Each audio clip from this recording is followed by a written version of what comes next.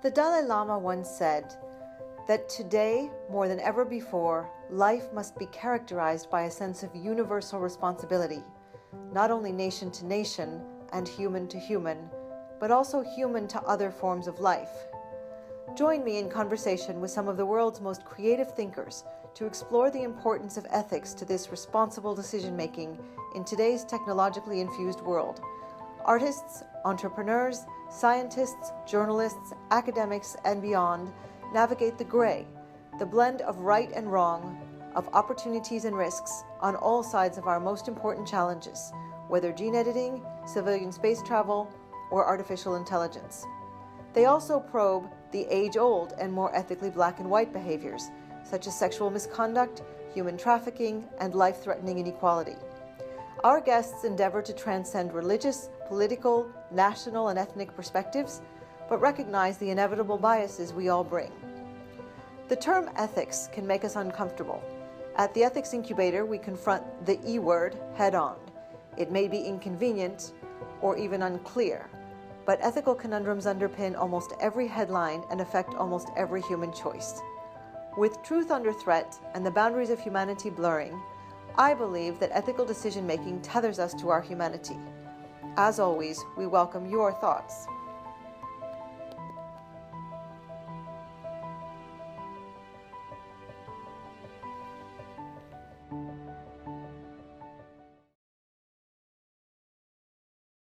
My distinguished guest today, Claudia Rankine, needs no introduction.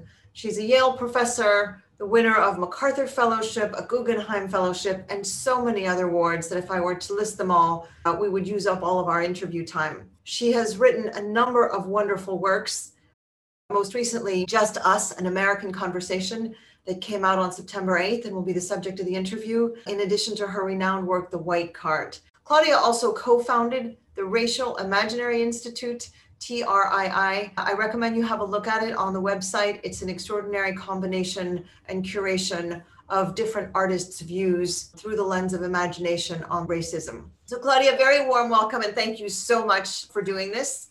Let me start with congratulations. On September 8th, my Kindle found its way to your wonderful new work, Just Us, an American Conversation. The hard copy is just so beautiful. You have the penguin, and this is the Grey Wolf version. It's a photograph by Nona Fastine. Before we dig into that particular work, and I'd also like to discuss the White Card a little bit, can we just start with a foundational question about how did you find your way to poetry and to writing? How did you find your own ethical foundation or your own true north? I think first, I want to say I'm glad you're doing well in this very strange time that we're in. I think poetry for me, beginning college where I seriously began to study it, was always a place where I could find the unsaid. There are the facts and there are what is communicated. And then there's a whole nother realm where you're dealing and interacting and encountering others, and it seems to exist below language, but then poetry has a way of being able to enter into not the words, but the dynamic through the words.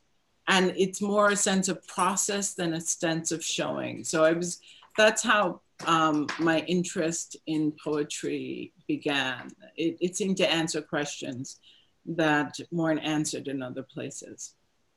Well, and it also, I mean, and we'll get into these works more specifically, but somehow you make us feel as if we're there and we sort of can't quite figure out how it's happening to us. And yet we're sort of transported into a very different kind of understanding and not sort of being told this is what you should be learning. What about your own sort of ethics foundation, your own true north? Do you have something in your upbringing, is some writers you follow, or some sort of personal guide where you figure out your guiding principles and ethics? Guiding principles have come through writers in an odd way, that poets like Paul Celan, and not exactly through what they write, but how they write it.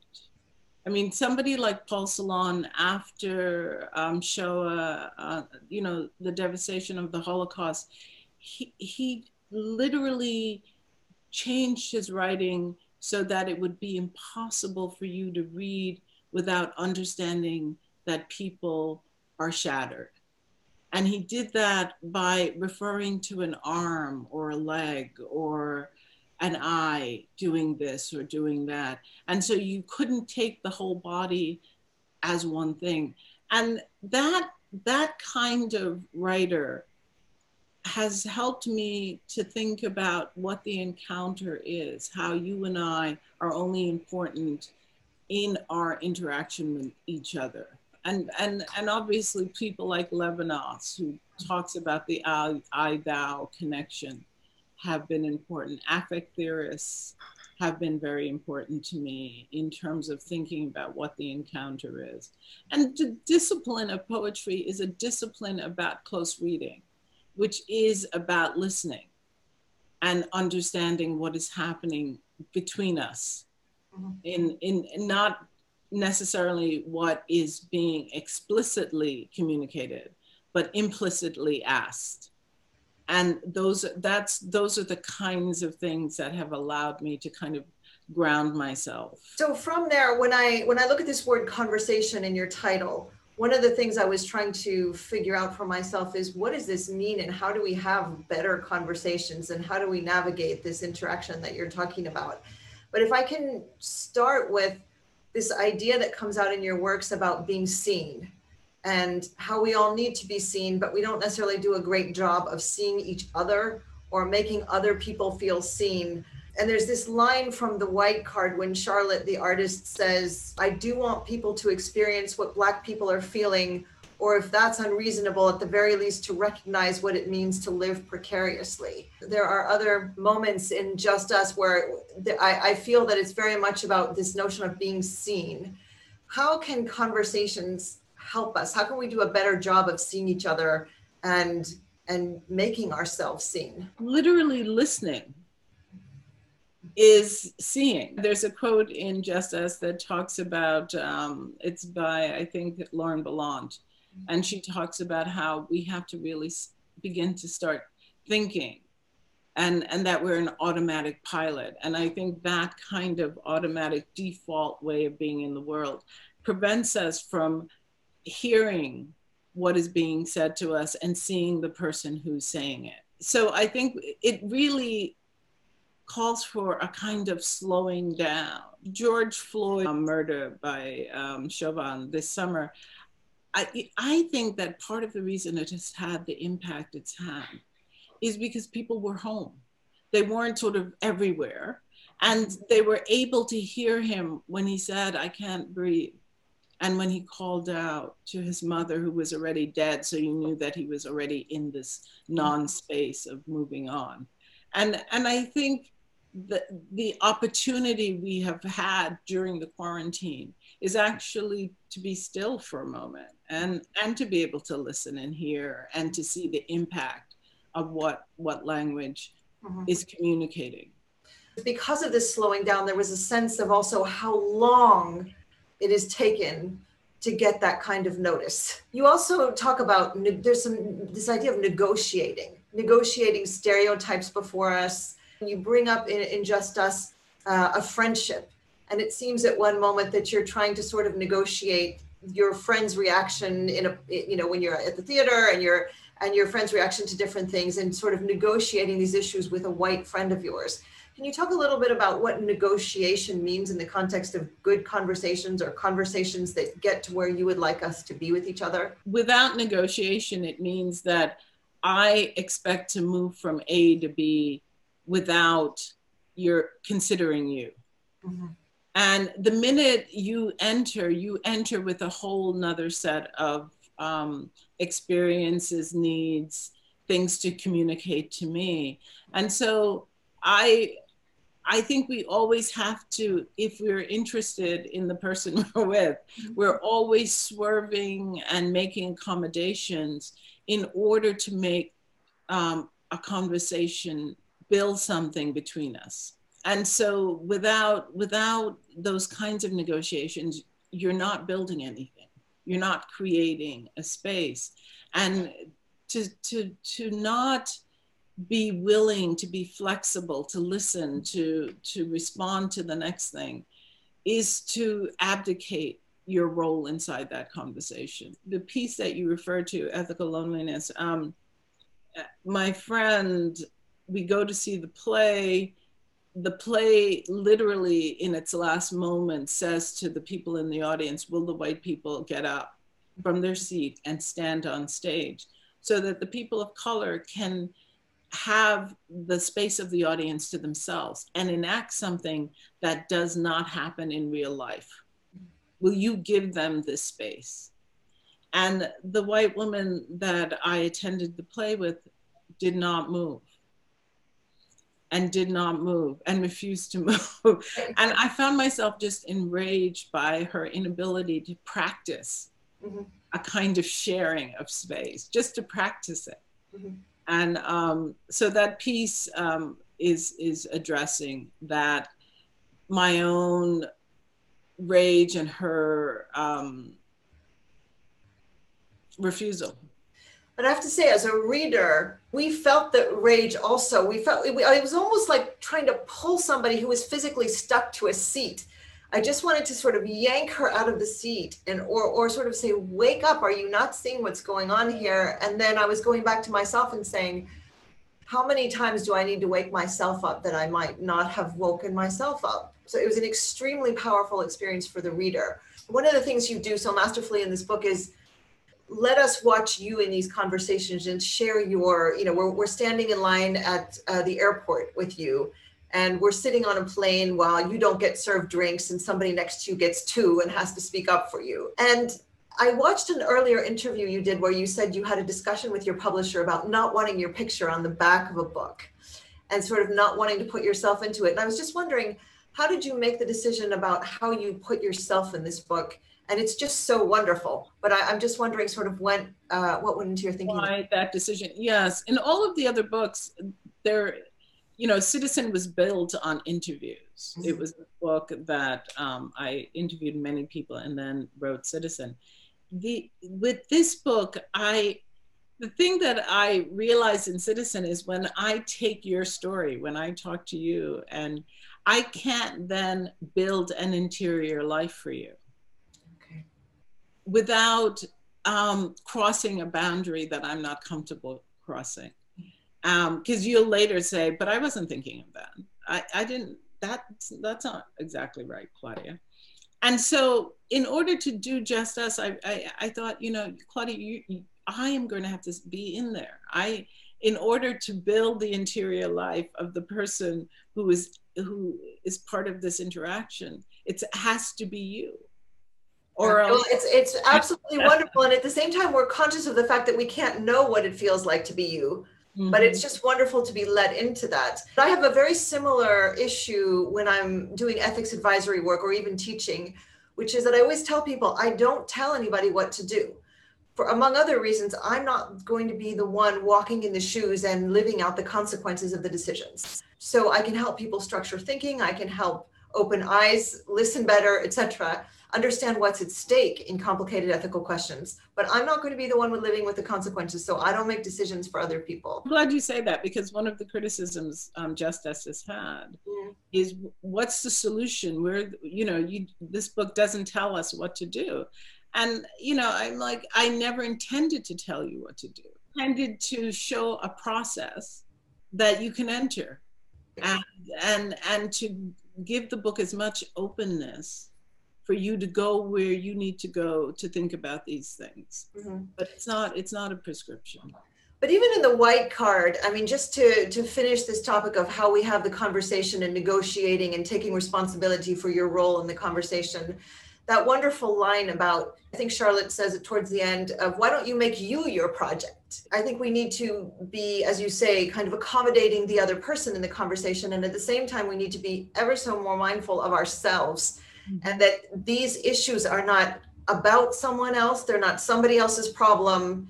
We're all in this. We're all creating this. In Robin DiAngelo's terms, we're all part of this system.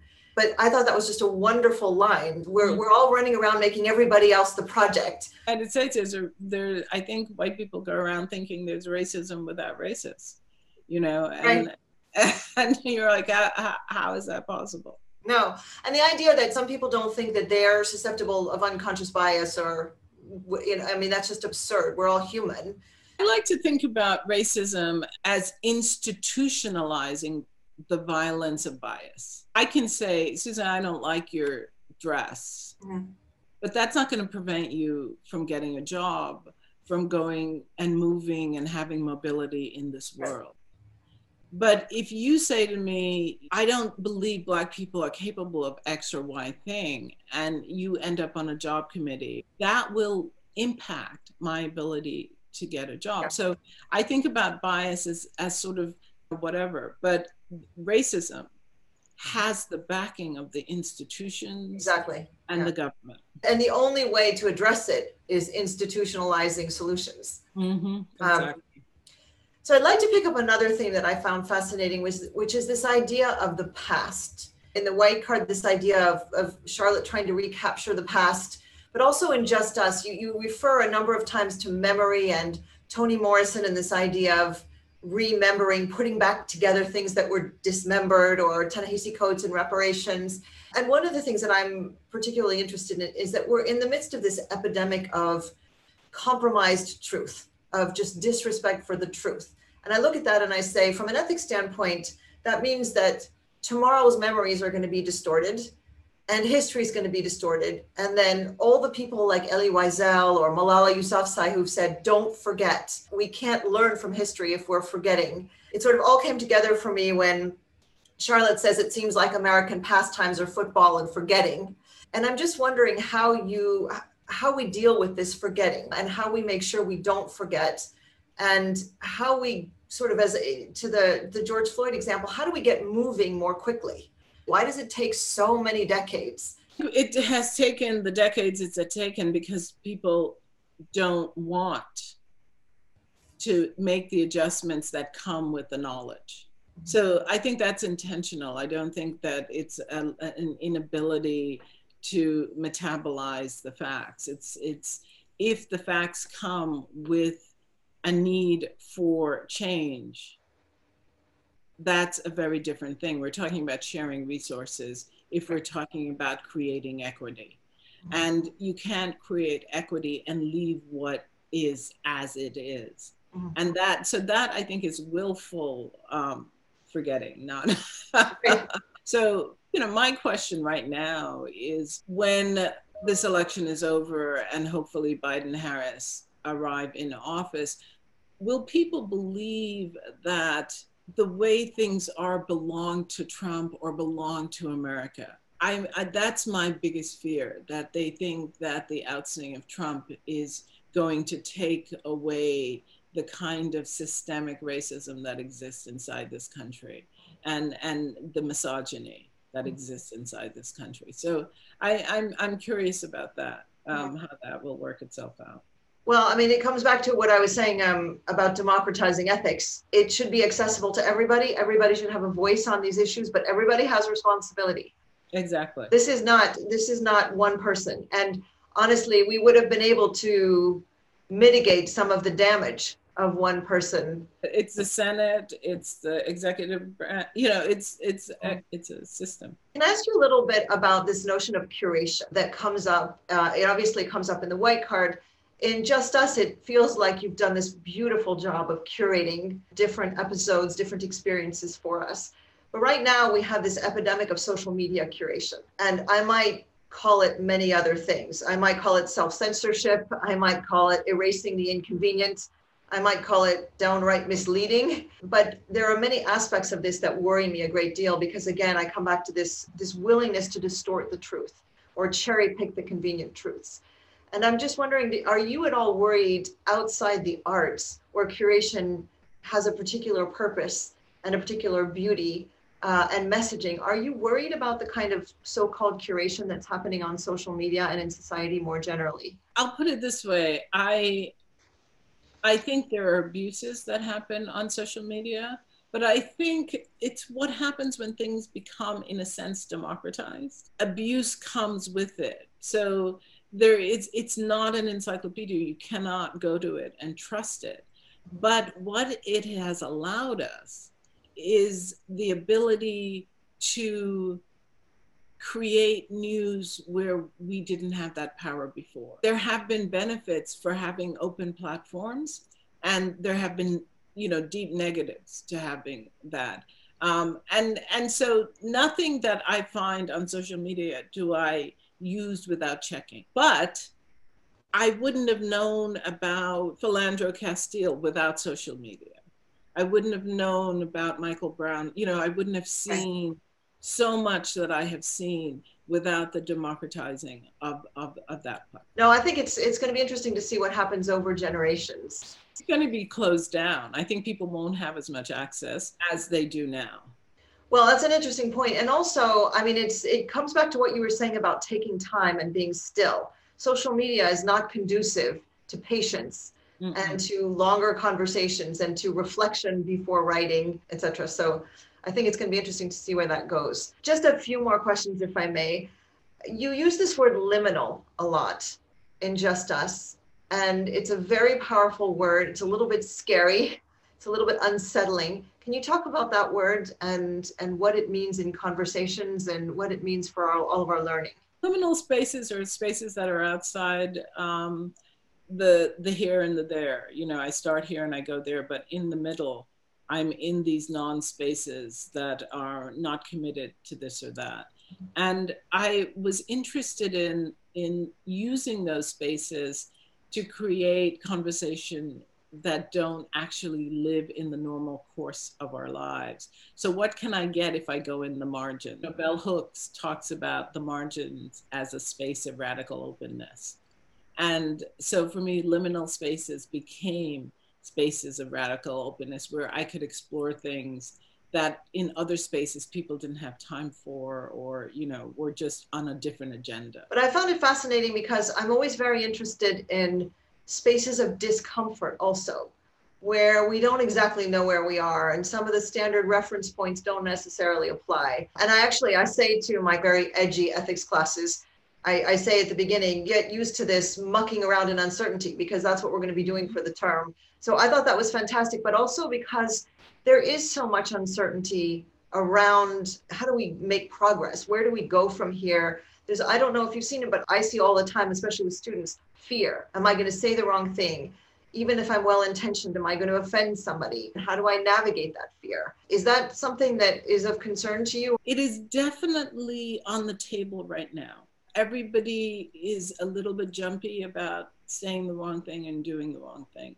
But in my classroom, I often find that keeping everything transparent has helped me. I just say, look, we are in the space of education to experiment.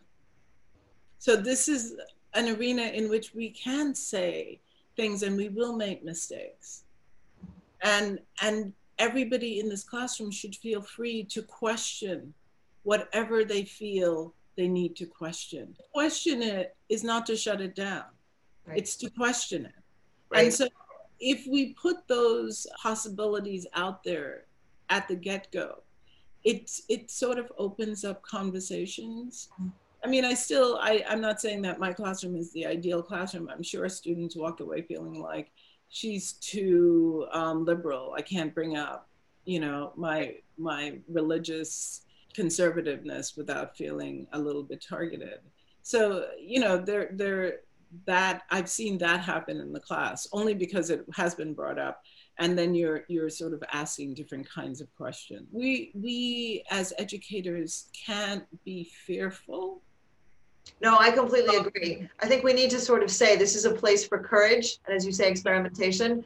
This is a place for assuming good faith also. Mm-hmm. I mean, unless I get evidence that somebody is a sort of a repeat offender and really demonstrating bad faith. But this is a place where we assume good faith. And this is a place where everybody, my hand up first, we all say things that don't come out quite the way we wish they had.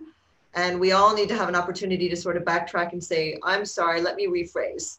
Mm-hmm. And also keep it in the classroom. This is something I often find interesting, that people will decide to, and this comes up in Just Us, that they decide to take that person out in the hallway to save face. But I don't think it's a question of saving face, because I don't know who has been impacted by what has been said. So for me, I always feel like, let's keep it in this room. Let's all go there. If one of us is going there, let's all go there. No, absolutely. Absolutely. Also, there is too much taking things out in terms of, social media, or sort of disrespecting the privacy of a conversation in a classroom. And all of those things, for all the good they may do, are one big example of taking things out of context. Yeah. And it just spreads like wildfire. Let me ask you one final question, if I may, which is sort of outside the realm of the racism that you explore in your work. What is the ethical question facing society today that worries you most? At this time, and I don't know if this is an ethical question, but the thing that has been on my mind and that has been worrying me is, how do we grieve nationally? I really worry that we have in this country over 200,000 people who have lost loved ones. We have people who have lost jobs. We have people who are in precarious situations around rent or mortgage or all kinds of things. And I don't know, when I'm talking to somebody, when I encounter somebody, how they're really doing and how they've been impacted by the last 6, 7 months, 9 months. And so I don't even know how to start that conversation with you or with a larger group of people. And because we have no leadership on the top, there has been no mechanisms put in place for grieving as a country. There's so many aspects of it. One that I've been particularly grappling with is the arbitrariness of it all. Is we don't know, this disease affects different people differently. And there can be some generalizing about age groups or certain kind of preconditions, but there's so many examples of people who are just randomly terribly affected, and terribly affected in other ways. I mean, psychologically. Yeah, disproportionate impact on certain communities, psychological impact. Somebody who's put their heart and soul building a small business for 30 years and it's gone overnight. And I think we haven't learned how to have a national conversation because, as you say, we don't have a leader who, to come back to our earlier topic, is really interested in seeing people and really interested in getting in and having the conversation or leading the conversation. Exactly. And how do we show up for each other in this moment when not everything can be addressed legislatively? I think that there's a new ask on the American population, but I don't even know what the bridge is or what the mechanism is for showing up for people. Do they even know to ask? Is there something I could be doing for another person if they had a mechanism to tell me that they needed a thing? People don't know how to ask. They don't know where to ask. Like all of these questions, there are people for whom it are factors of shame or privacy. And so it just becomes impossible to sort of expose oneself.